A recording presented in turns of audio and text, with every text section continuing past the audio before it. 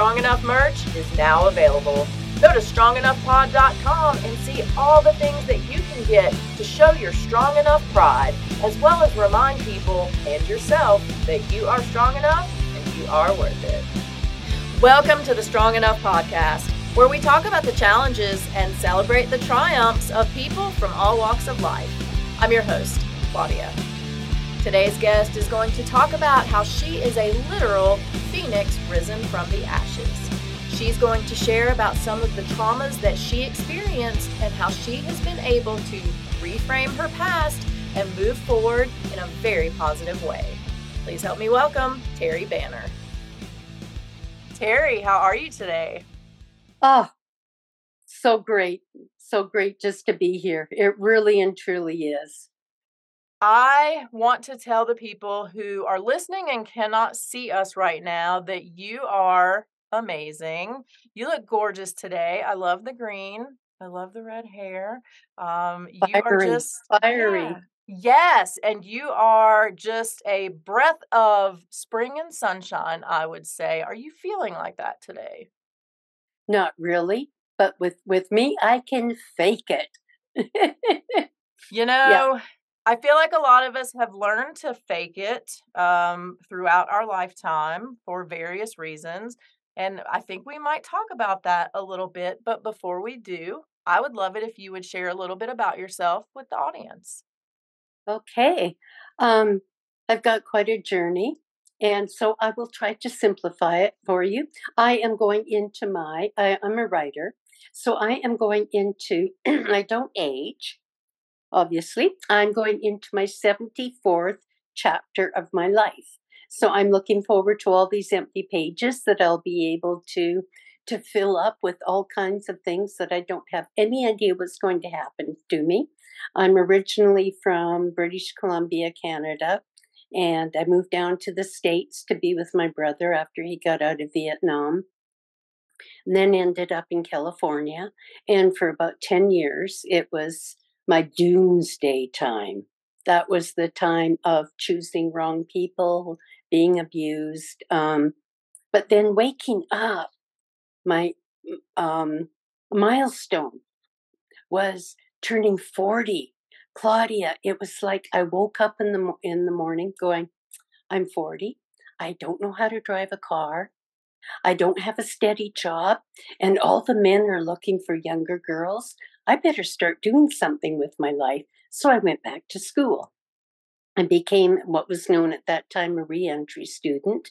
So I went back to college and got absolutely addicted to education and fell in love with sociology. I fell in love with literature, psychology, career counseling.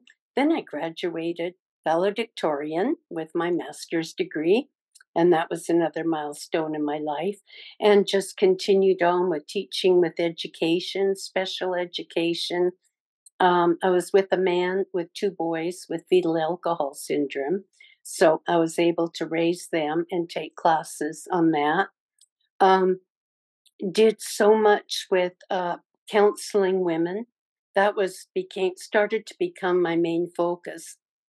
After I retired, I was the head of independent study to help people who couldn't, finish high school, and helping women with children to get their degree. And I used to meet them at coffee shops, bars, anything to get them to graduate. And then I retired fully, felt wonderful, moved up on the way up to Paradise, California. Then my fiance had a major heart attack. We got up there, fixed up the home. My mother fell, had a broken hip up in Canada. So I went up there, came back, had coffee on our beautiful porch that we just renovated. I looked out at the sky and saw a little bit of red. I thought, oh, okay, there's a fire somewhere. I went to work with all these kids. I was substituting. Major fire. We got evacuated, and that's when the whole town of Paradise burnt down. So I spent the whole day on a bus with school children escaping the flames. And that's became my mantra after that, was I had to lose everything to gain everything. And you commented on my red hair. Well, I am truly the phoenix coming out of the ashes, who I was before is buried in those ashes. And so after that, we moved down here, and I write articles, I write books, and I do everything to help out other people. And that's where I'm at right now. I'm still publishing books. I have to start with your 74 chapters because I have a knack on this show for grabbing great guests who are vampires. And clearly that is you as well, because there is no way that there are 74 chapters in your book, Terri, at all. Mm. So, yeah, I'm just letting that soak in for a minute because I can already see the comment section filling up going, "What? No way. She is not. I'm not buying that." So, you look amazing. Absolutely amazing. I would like to talk a little bit about you going back to school at the age of 40 because for a lot of people, that would be too late. They would look at themselves and Mm-hmm. say, it's too late for me. I'm stuck with what I have. I can't start anything new. I can't learn anything new. So what gave you the confidence to go back to school at an age where a lot of people would say, "What are you doing?" Oh, okay. That is my topic for my series of chapters for my next book called, are you ready? I Got Class.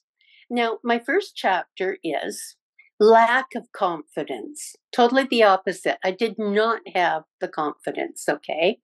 What I did was I had these visions of being a writer.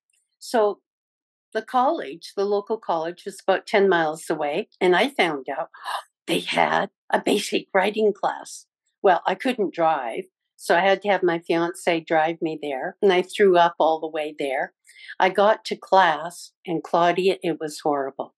The whole classroom was filled. So I had to go and sit in the middle of the class. Then I found out I was in the wrong class. It was a basic grammar class, which I could have had in sixth grade. But I was so nervous because, everybody's going to stare at me as I walked out of the room, so I couldn't leave. And I thought, I've got nothing better to do this summer. I might as well just take this class, and I know I can ace it. And then, about halfway through the class, Miss Walker had written on the board, she was trying to teach us about the new rule of the comma. So she wrote tomorrow, comma, tomorrow, comma, and tomorrow. Well, there's me, my mouth opened, and in a very loud voice, tomorrow and tomorrow and tomorrow creeps in this petty pace from day to day to the last syllable of recorded time. And then I just sunk into my seat. I was so embarrassed. She took me aside and said, "You've got that gleam in your eye. You're addicted to education and reading. I'm giving you to this counselor." And we got together, and he said, "You are a reentry student. You've got what it takes. History teachers love you because you've been through the history." So then I noticed in the cafeteria, they're getting ready for homecoming. But Claudie, there was so much apathy. Nobody seemed interested. So I said, wouldn't it be great if we had a grandpa and grandma homecoming? Because a lot of, the people at my table were older and had grandkids. So I started up a club called the Rascals, the Reentry Adult Students and Learning Society. So we all wore our red jackets and helped out other people that were coming through school and did fundraisers for the daycare. And I was just a real rebel rouser, but it all came. And I never felt confident, even when I went for my master's degree. When they called my name, I was waiting for them to say, "Whoops, there's some mistake here. You don't belong in this class." But I stayed it out. You know, what you just talked about reminds me a lot of imposter syndrome, and that Yes, that is thank you. something absolutely. I have struggled with for a lot of my life. And I like to think that I have finally kicked it, but it has taken a minute, Terry, to do that. So, what would you say was a turning point for you in kicking or at least tamping down imposter syndrome? Okay, I got the phone call in my master's program that it was unanimous that I got the valedictorian, the first time unanimous decision for a 2-year program. So I walked into my professor's office and I said, I don't understand this. Every time I've been in class, you ignore me or you praise somebody else, but you don't praise me. And then she looked at me and said, "But you're such an excellent student. You don't need it." And I looked at her and I said, "Bullshit. Think of what I could have done if you would have said, 'Terry, you're on the right track. Terry, you're doing great.' That's all I would have needed." And then I went out to prove everybody wrong and then just kept on going. So, gosh, as you look back, do you think that kind of being ignored or not being praised and pushed actually fueled your fire to do even better? Yes, because it stirred up my anger. Yeah. And then I'm joining I'm a major part of AAUW, American Association of University of Women, and looking at how women have been ignored, in classes and going on. And even with my name, TK Banner, there's a couple of reasons for using that. One was if you write letters of complaints, if you put down a female name, they won't take you seriously. But if you put the initials, they think you're a man and they will respond to you. And have you seen that in Yes. your own experience? Oh, yes. That's very interesting. Would you say because you're still claiming that you have 74 years, uh, so we're just gonna pretend that that's true, have you seen a change in how women are treated or how they impact different things in that time? Is it getting better, or do we just pretend that it is? Hmm. It's hard for me to say without, the demographics. But what I've seen in impoverished areas where I was teaching, um, I've still seen girls being ignored or girls still looking for, the social media, everything. And it's such a shame because there's so many opportunities out there, and I get so frustrated when I'm trying to elevate girls because they have everything online that they can be doing to learn. But there are women out there making a change. So, yeah. I mean, we're doing what we can right now, Yes. I would Oh, yes. definitely say. I want to talk to you a little bit about online and social media. I had an interesting conversation today with somebody who had some guests over, and this person is about your age, and her guests were teenagers. And she said she could barely get a word in because they spent their entire visit on their phones and just looking down. And when she could Mm-hmm. get a response, it was yeah, I don't know. There was no substance.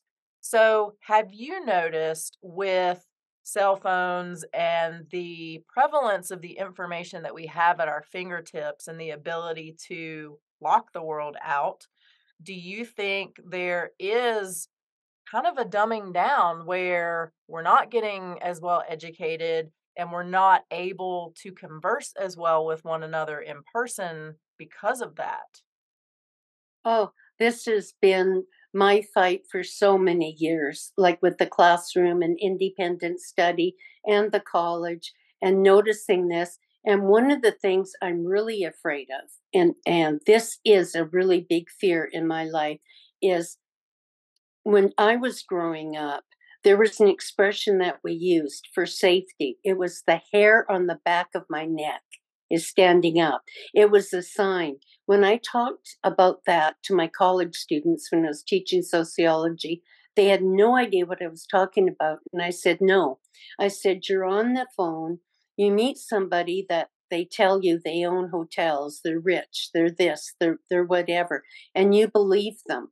And by the time you meet them, you trust them. You're losing the ability to discern evilness in a person. You know, we used to rely on body language, a certain twitch, an eye movement, a shoulder movement. That's out the window now with the cell phones. And all this time on the phones, yeah, it really bothers me because the face-to-face communication that we're talking about is almost out the window.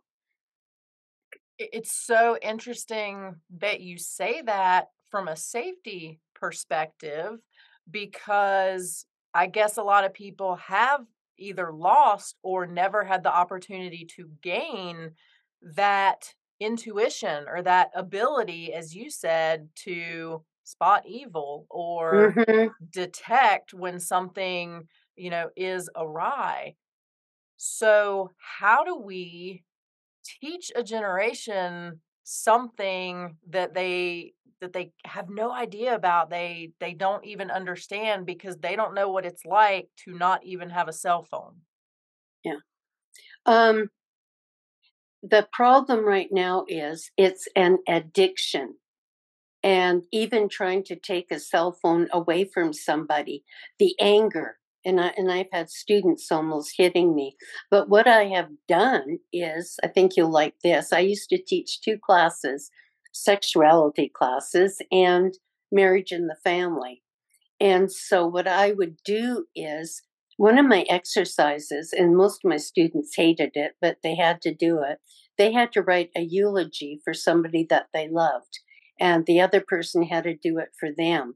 And they had to talk about what are my favorite colors? What are my aspirations? What are my failures?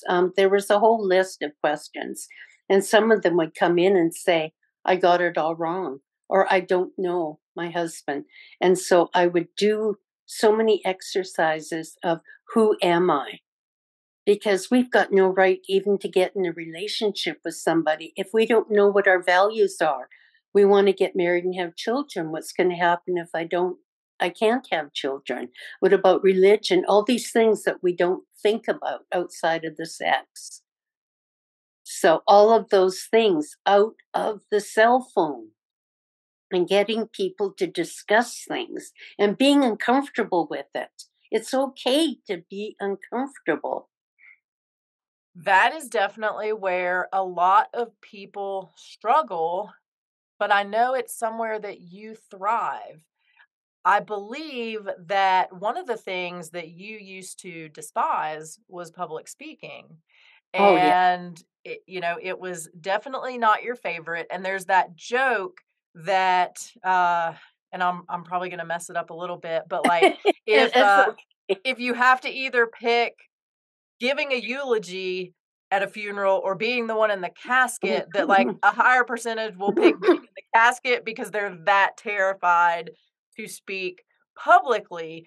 So, what drove you to address that fear and conquer it? Well, if I wanted to help people, you have to do this. Now, I was taking a speech class and I sweat profusely. And I thought, I'm going to look so sophisticated. I had long hair and I put it up and I put these nice earrings on with little balls and I had a beautiful suit on. Well, when I had the video, it was absolutely hilarious. I stood behind the podium and all you could see were two skinny legs, shaking, going up and down, earrings that were going like this. My head bowed, so all you could see were the black roots. My hair was blonde. So I learned, I said, okay, I'm going to combat this. So I learned to pace. I learned to walk back and forth on the stage and then pause and grab my water. And then when I got into a large audience, I would say, how many of you are nervous about being here? And they raised their hands, and I said, so good. Oh, thank you, because I'm so scared to be up here. And I used to stutter. Now, if I stutter over a word, please don't laugh at me. It's very rude. So, sure enough, I'd stutter and they'd laugh and I'd make a joke about it.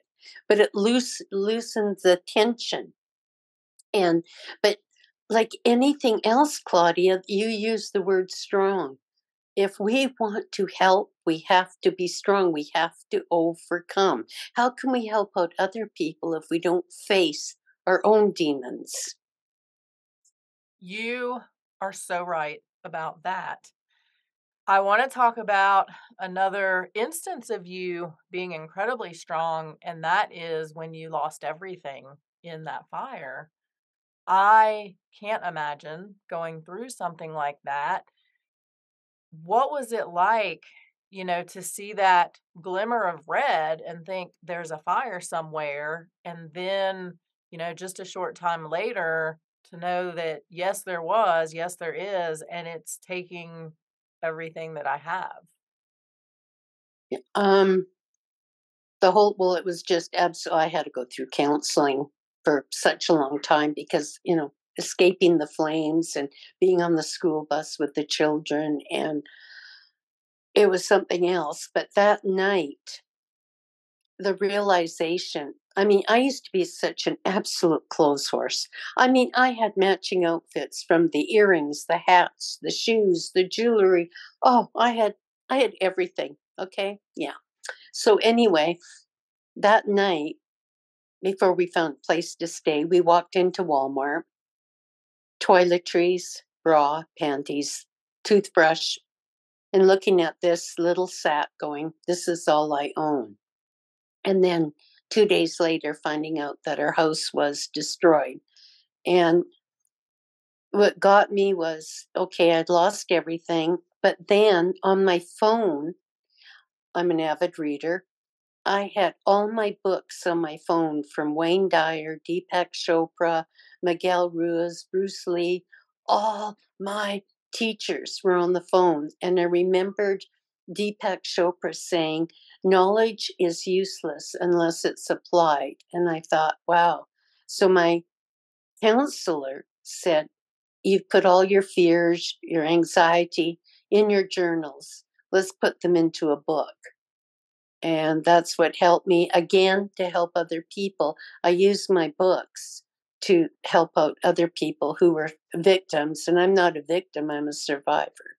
But yeah, have to lose everything to gain everything. And remember, too, it's not what happens to us that causes stress, it's how we define it. I Yeah. love that. That is such a great perspective because, again, so many people in your situation would have just crumbled. And maybe you did crumble for a minute, Mm-hmm. but you had the strength and the wherewithal to climb back up. And I mean, I feel like you're probably still a clothes horse because I see a super cute outfit, at least what I can Oh, see yeah. wearing. Oh, yeah. So, A fun one. Yeah. what was it like deciding to go to therapy? Because that's another hot button for a lot of people, is admitting that they need help and then taking a step to actually get that help. So, what led you to that decision? Well, when you have the nightmares because of the like being on the school bus, thank goodness I was with special ed children and, putting the coats over them and everything so they couldn't see the flames, but hearing the screams of the people and the propane tanks. Anyway, it was, the nightmares and then my own physician because I'm a health nut and I refuse to go through antidepressants. And I mean, he said, okay, let's give you antidepressants. And I said, why? It's legitimate. I'm supposed to be depressed right now. Let me get through the feelings. But then it was, you're going to need help to weave your way through this. And I'm smart enough to know that it's either that or the pills. And I refuse to take the pills. What would you say is the biggest lesson that you learned about yourself in going through that trauma and coming out the other side?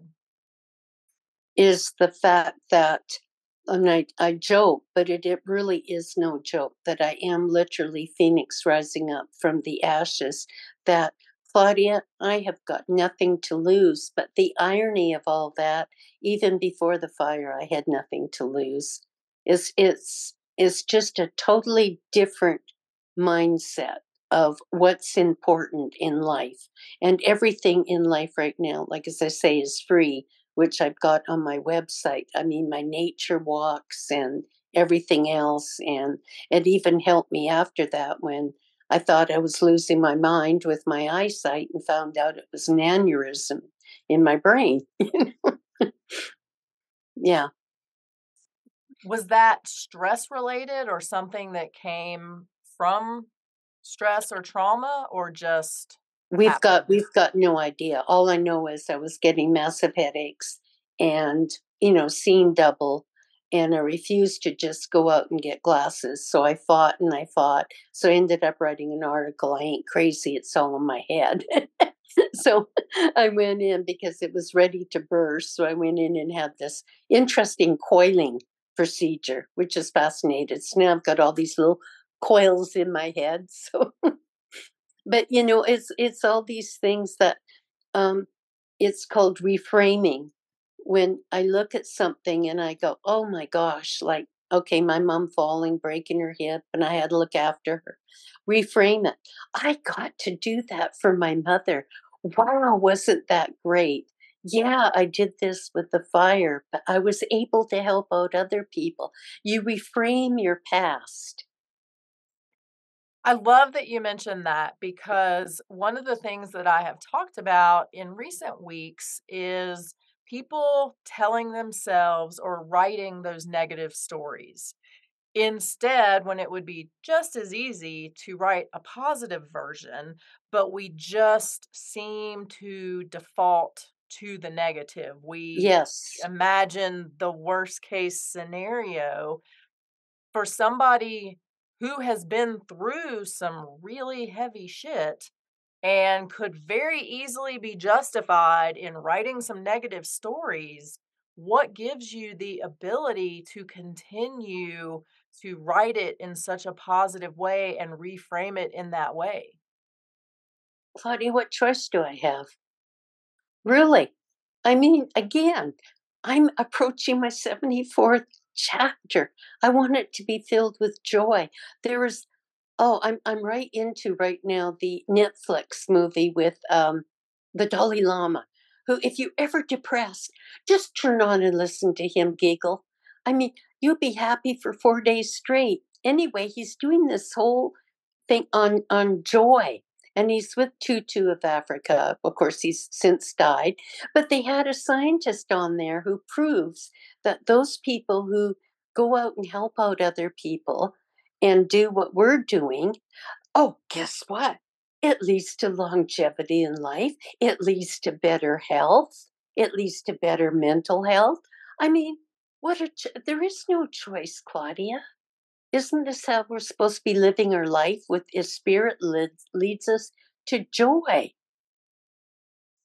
I wish that more people had that attitude. I believe that it can happen. Why do you think there are so many people who choose to write that negative story? Because that's all they know. When you're looking, okay, you and I have both you worked with people in abusive relationships, or because that's all they know, and we are trained to fear the unknown, and we don't recognize our own strength. Okay, one of my books that I wrote is called Untie the Knot and Cannot. And it goes through how we are socialized to believe we can't do things.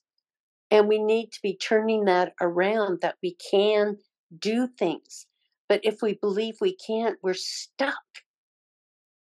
And it's just, and then there's a payoff. Remember, for every behavior, there's a payoff for it. So even if you're sick all the time or you can't hold down your job, what is your payoff? You get sympathy. Nobody expects anything of you, and you don't have to go out there. I mean, this takes strength and courage to do what we're doing. And a lot of people can't do that. I want to talk a little bit more about your books because I know that you write them to help other people.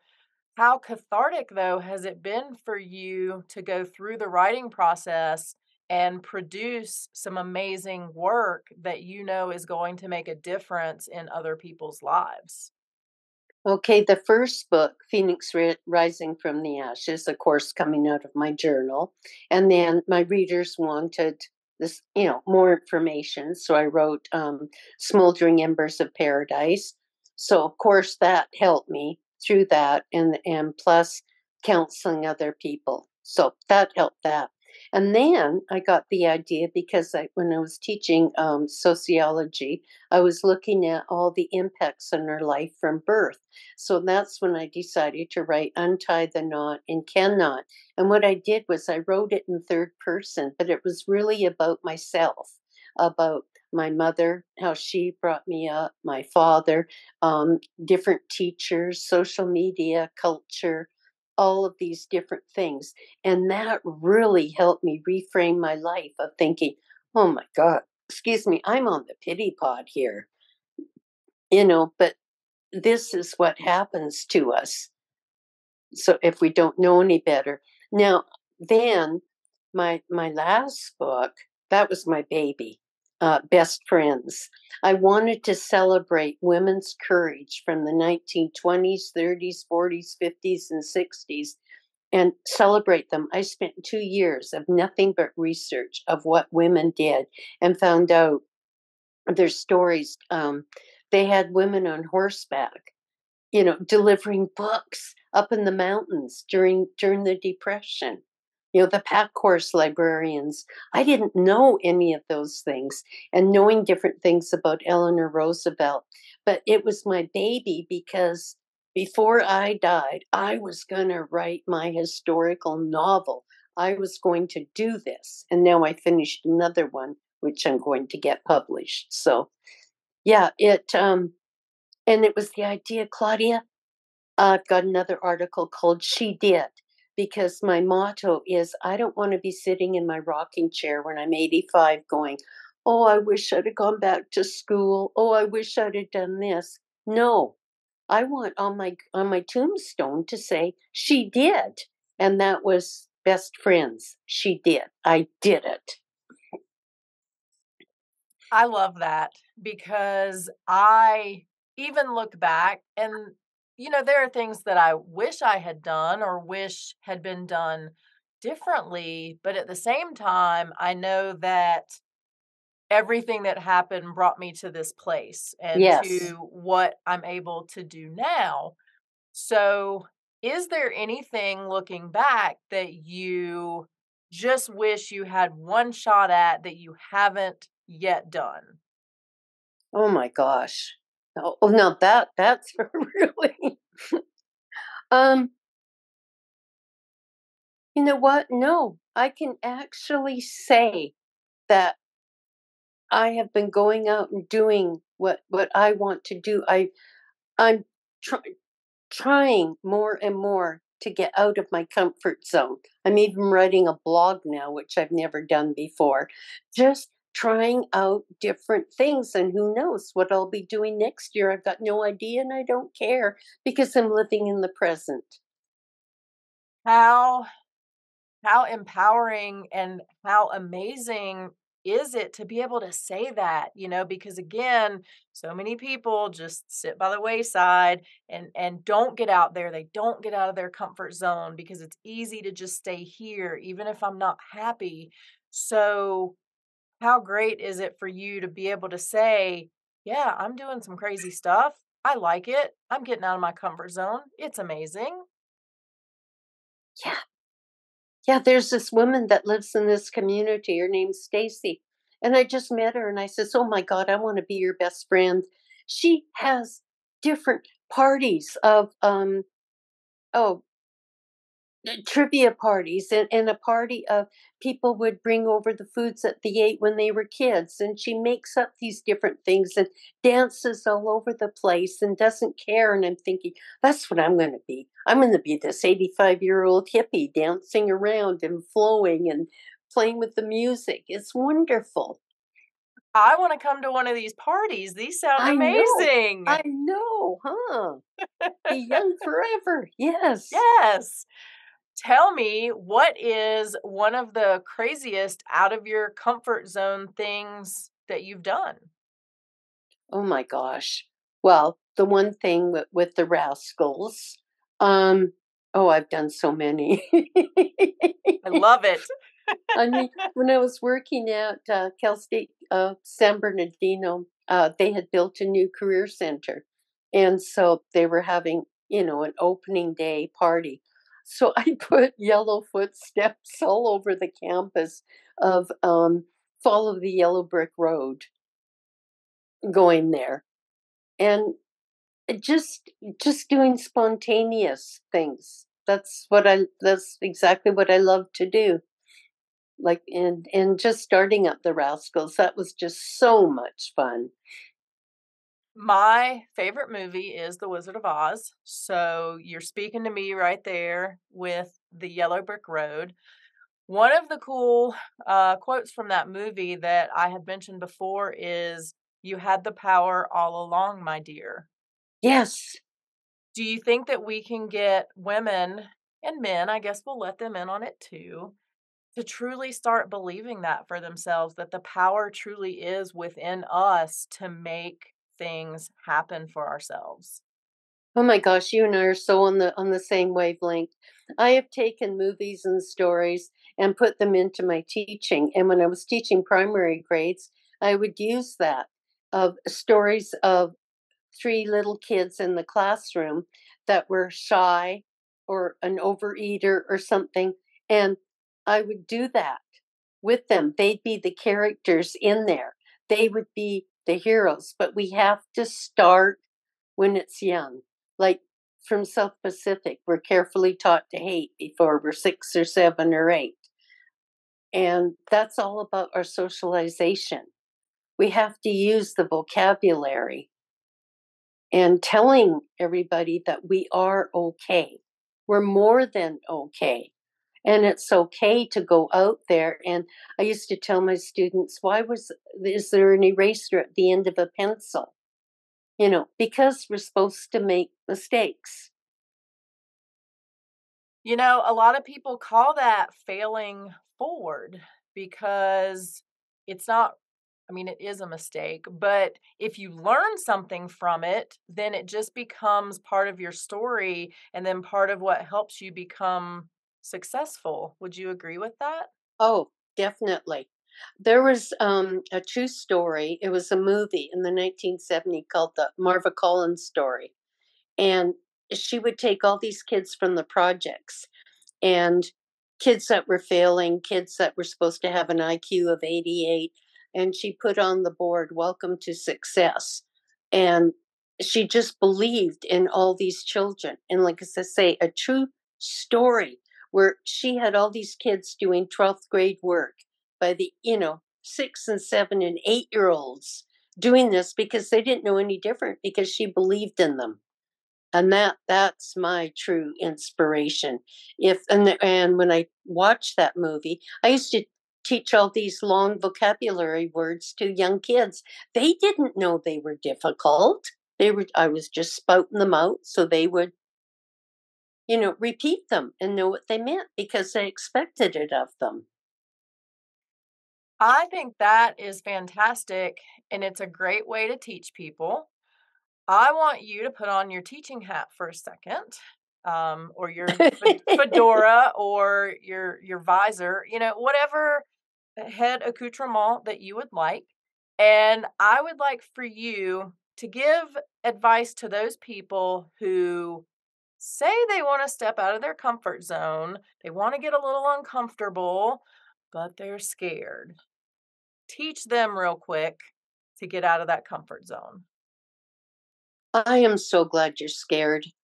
I am so glad that obviously you've been pondering this, because the first step with everything is called disease. Now, I'm not talking about disease like the flu, which we've had, but disease is DIS hyphen EASE, which means out of whack. There's something going on in you that doesn't feel comfortable.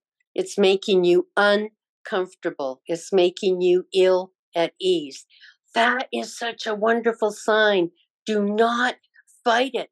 That's a sign that something has got to give. It's like a shift. And the second sign that goes along with this is awareness. You are aware of this. And so that goes into starting in with journalizing. You start rambling, you start taking time for yourself and start putting your thoughts on paper. Thinking about your dreams as a child. Did you want to draw? Sing. When was the last time you sang? When was the last time you had a good belly laugh? Thinking about those different things and thinking about, you know what? I'm okay. I can take these baby steps. I can do this. There doesn't have to be, I don't have to climb the 50 steps of the ladder. Nobody's asking me to do that, but I can do 2 steps. And I can pat myself on the shoulder for doing it. So it's the beginning of a shift. How important is it for us to do that, patting ourselves on the shoulder after the first step or two? Because I think so many people think they have to get to the grand finale, the finish line, whatever it is, before they can congratulate themselves. Taking that first step is the most courageous step you'll ever take.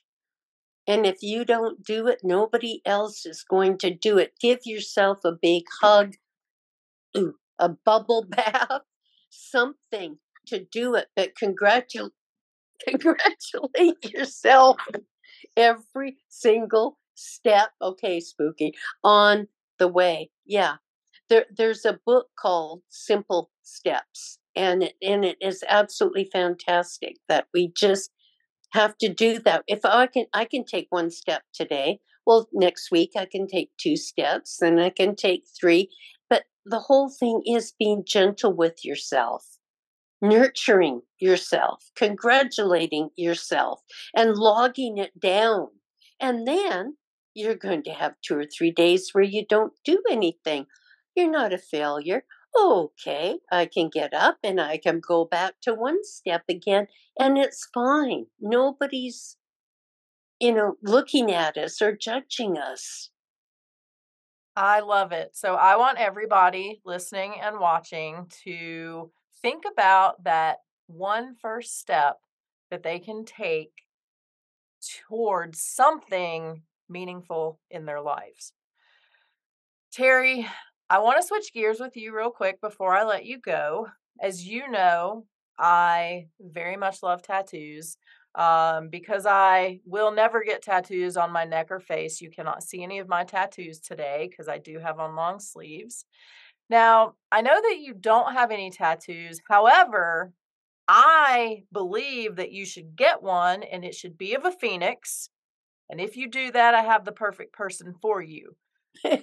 However, I know that you have a pretty cool tattoo related story from your time as a career counselor, and I would love it if you would share that with us.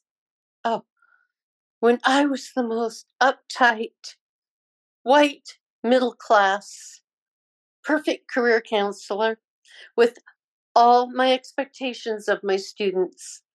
So I came to the point in my wonderful career class on interviews.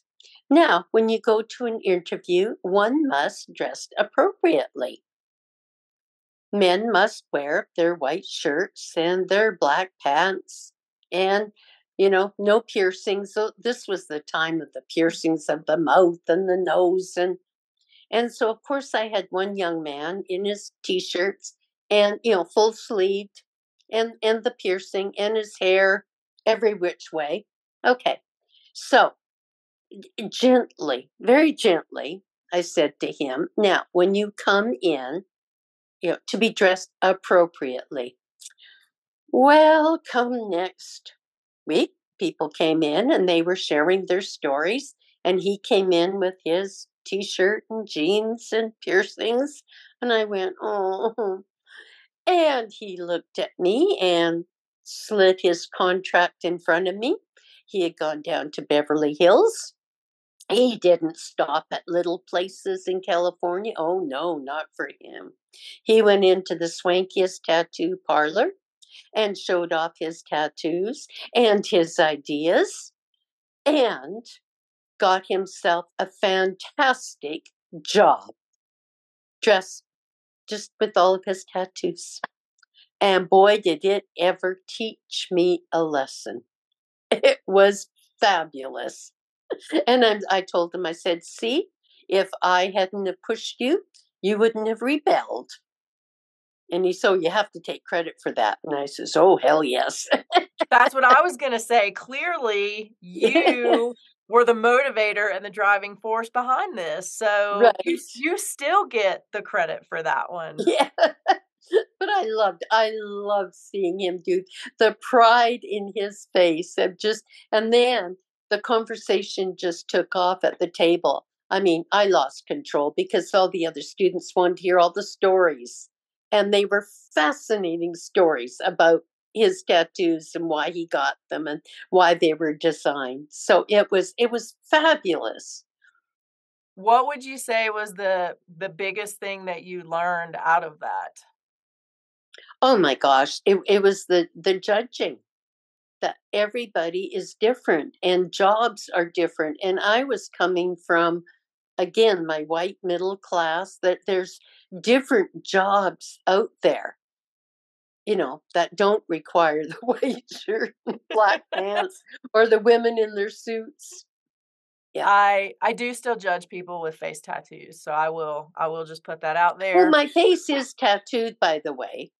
My eyebrows and my eyeliner and my lips. Yes. So you do have tattoos. I had to throw that in at the end. I love it. Terri, is there a chance we could get a phoenix on you somewhere? I mean, is it even possible? Oh, now you're really throwing me a challenge. That sounds like, oh, hell yes. That sounds like fun. Excellent. We're going to talk about this further later. Terri, where can people find you? So if they want to learn more about your books, if they want to snatch those up and read them, cover to cover in one night, like I want to do right now, or if they want to come on over to your friend's parties and, run a theme party with her, or if they want to take you to get that phoenix tattoo, where can they find you? Okay. I do have my website. It started off as an author website. It's tkbanner.com. And my latest edition, by the way, is I just had an article published, and it's called Road to Redemption, where a good friend of mine, she was an author, and she was dying, but she couldn't finish her book. So I had to finish it for her. So I sat with her every day for 7 months and for 2.5 hours every day, writing for her for the book before she passed. So I've got that article on there, but that tells my whole story. I bear everything on that website, my books, everything, tkbanner.com. And then my email is fitzsimonsterry@gmail.com. So, yeah. Excellent. And I'm just proud that you don't have an AOL or an earthlink.net email address. So you are very young at heart. Terri. Oh, and then I am on Facebook under Terri Banner Fitzsimmons. I'm on Facebook. A lot of neat things on there. You might be getting some friend requests. I'm just saying. Okay, that sounds cool. We can always use friends. That's right. Terri, you have been absolutely amazing. Thank you so much for your time today and for sharing so much of your story and for teaching all of us a few great life lessons. If you enjoyed today's episode, don't forget to subscribe and follow us on social media so you'll never miss what's going on. Remember, until next week, you are strong enough, you are worth it. Thank you for listening to the Strong Enough podcast. You can find us on your favorite podcast platform by searching Strong Enough. And on YouTube, we're on the Spear Talk channel. Don't forget to follow us on Instagram and Facebook at Strong Enough Pod. If you have suggestions for an upcoming episode or a future guest, please reach out at strongenoughpod@gmail.com. Remember, you are worth it.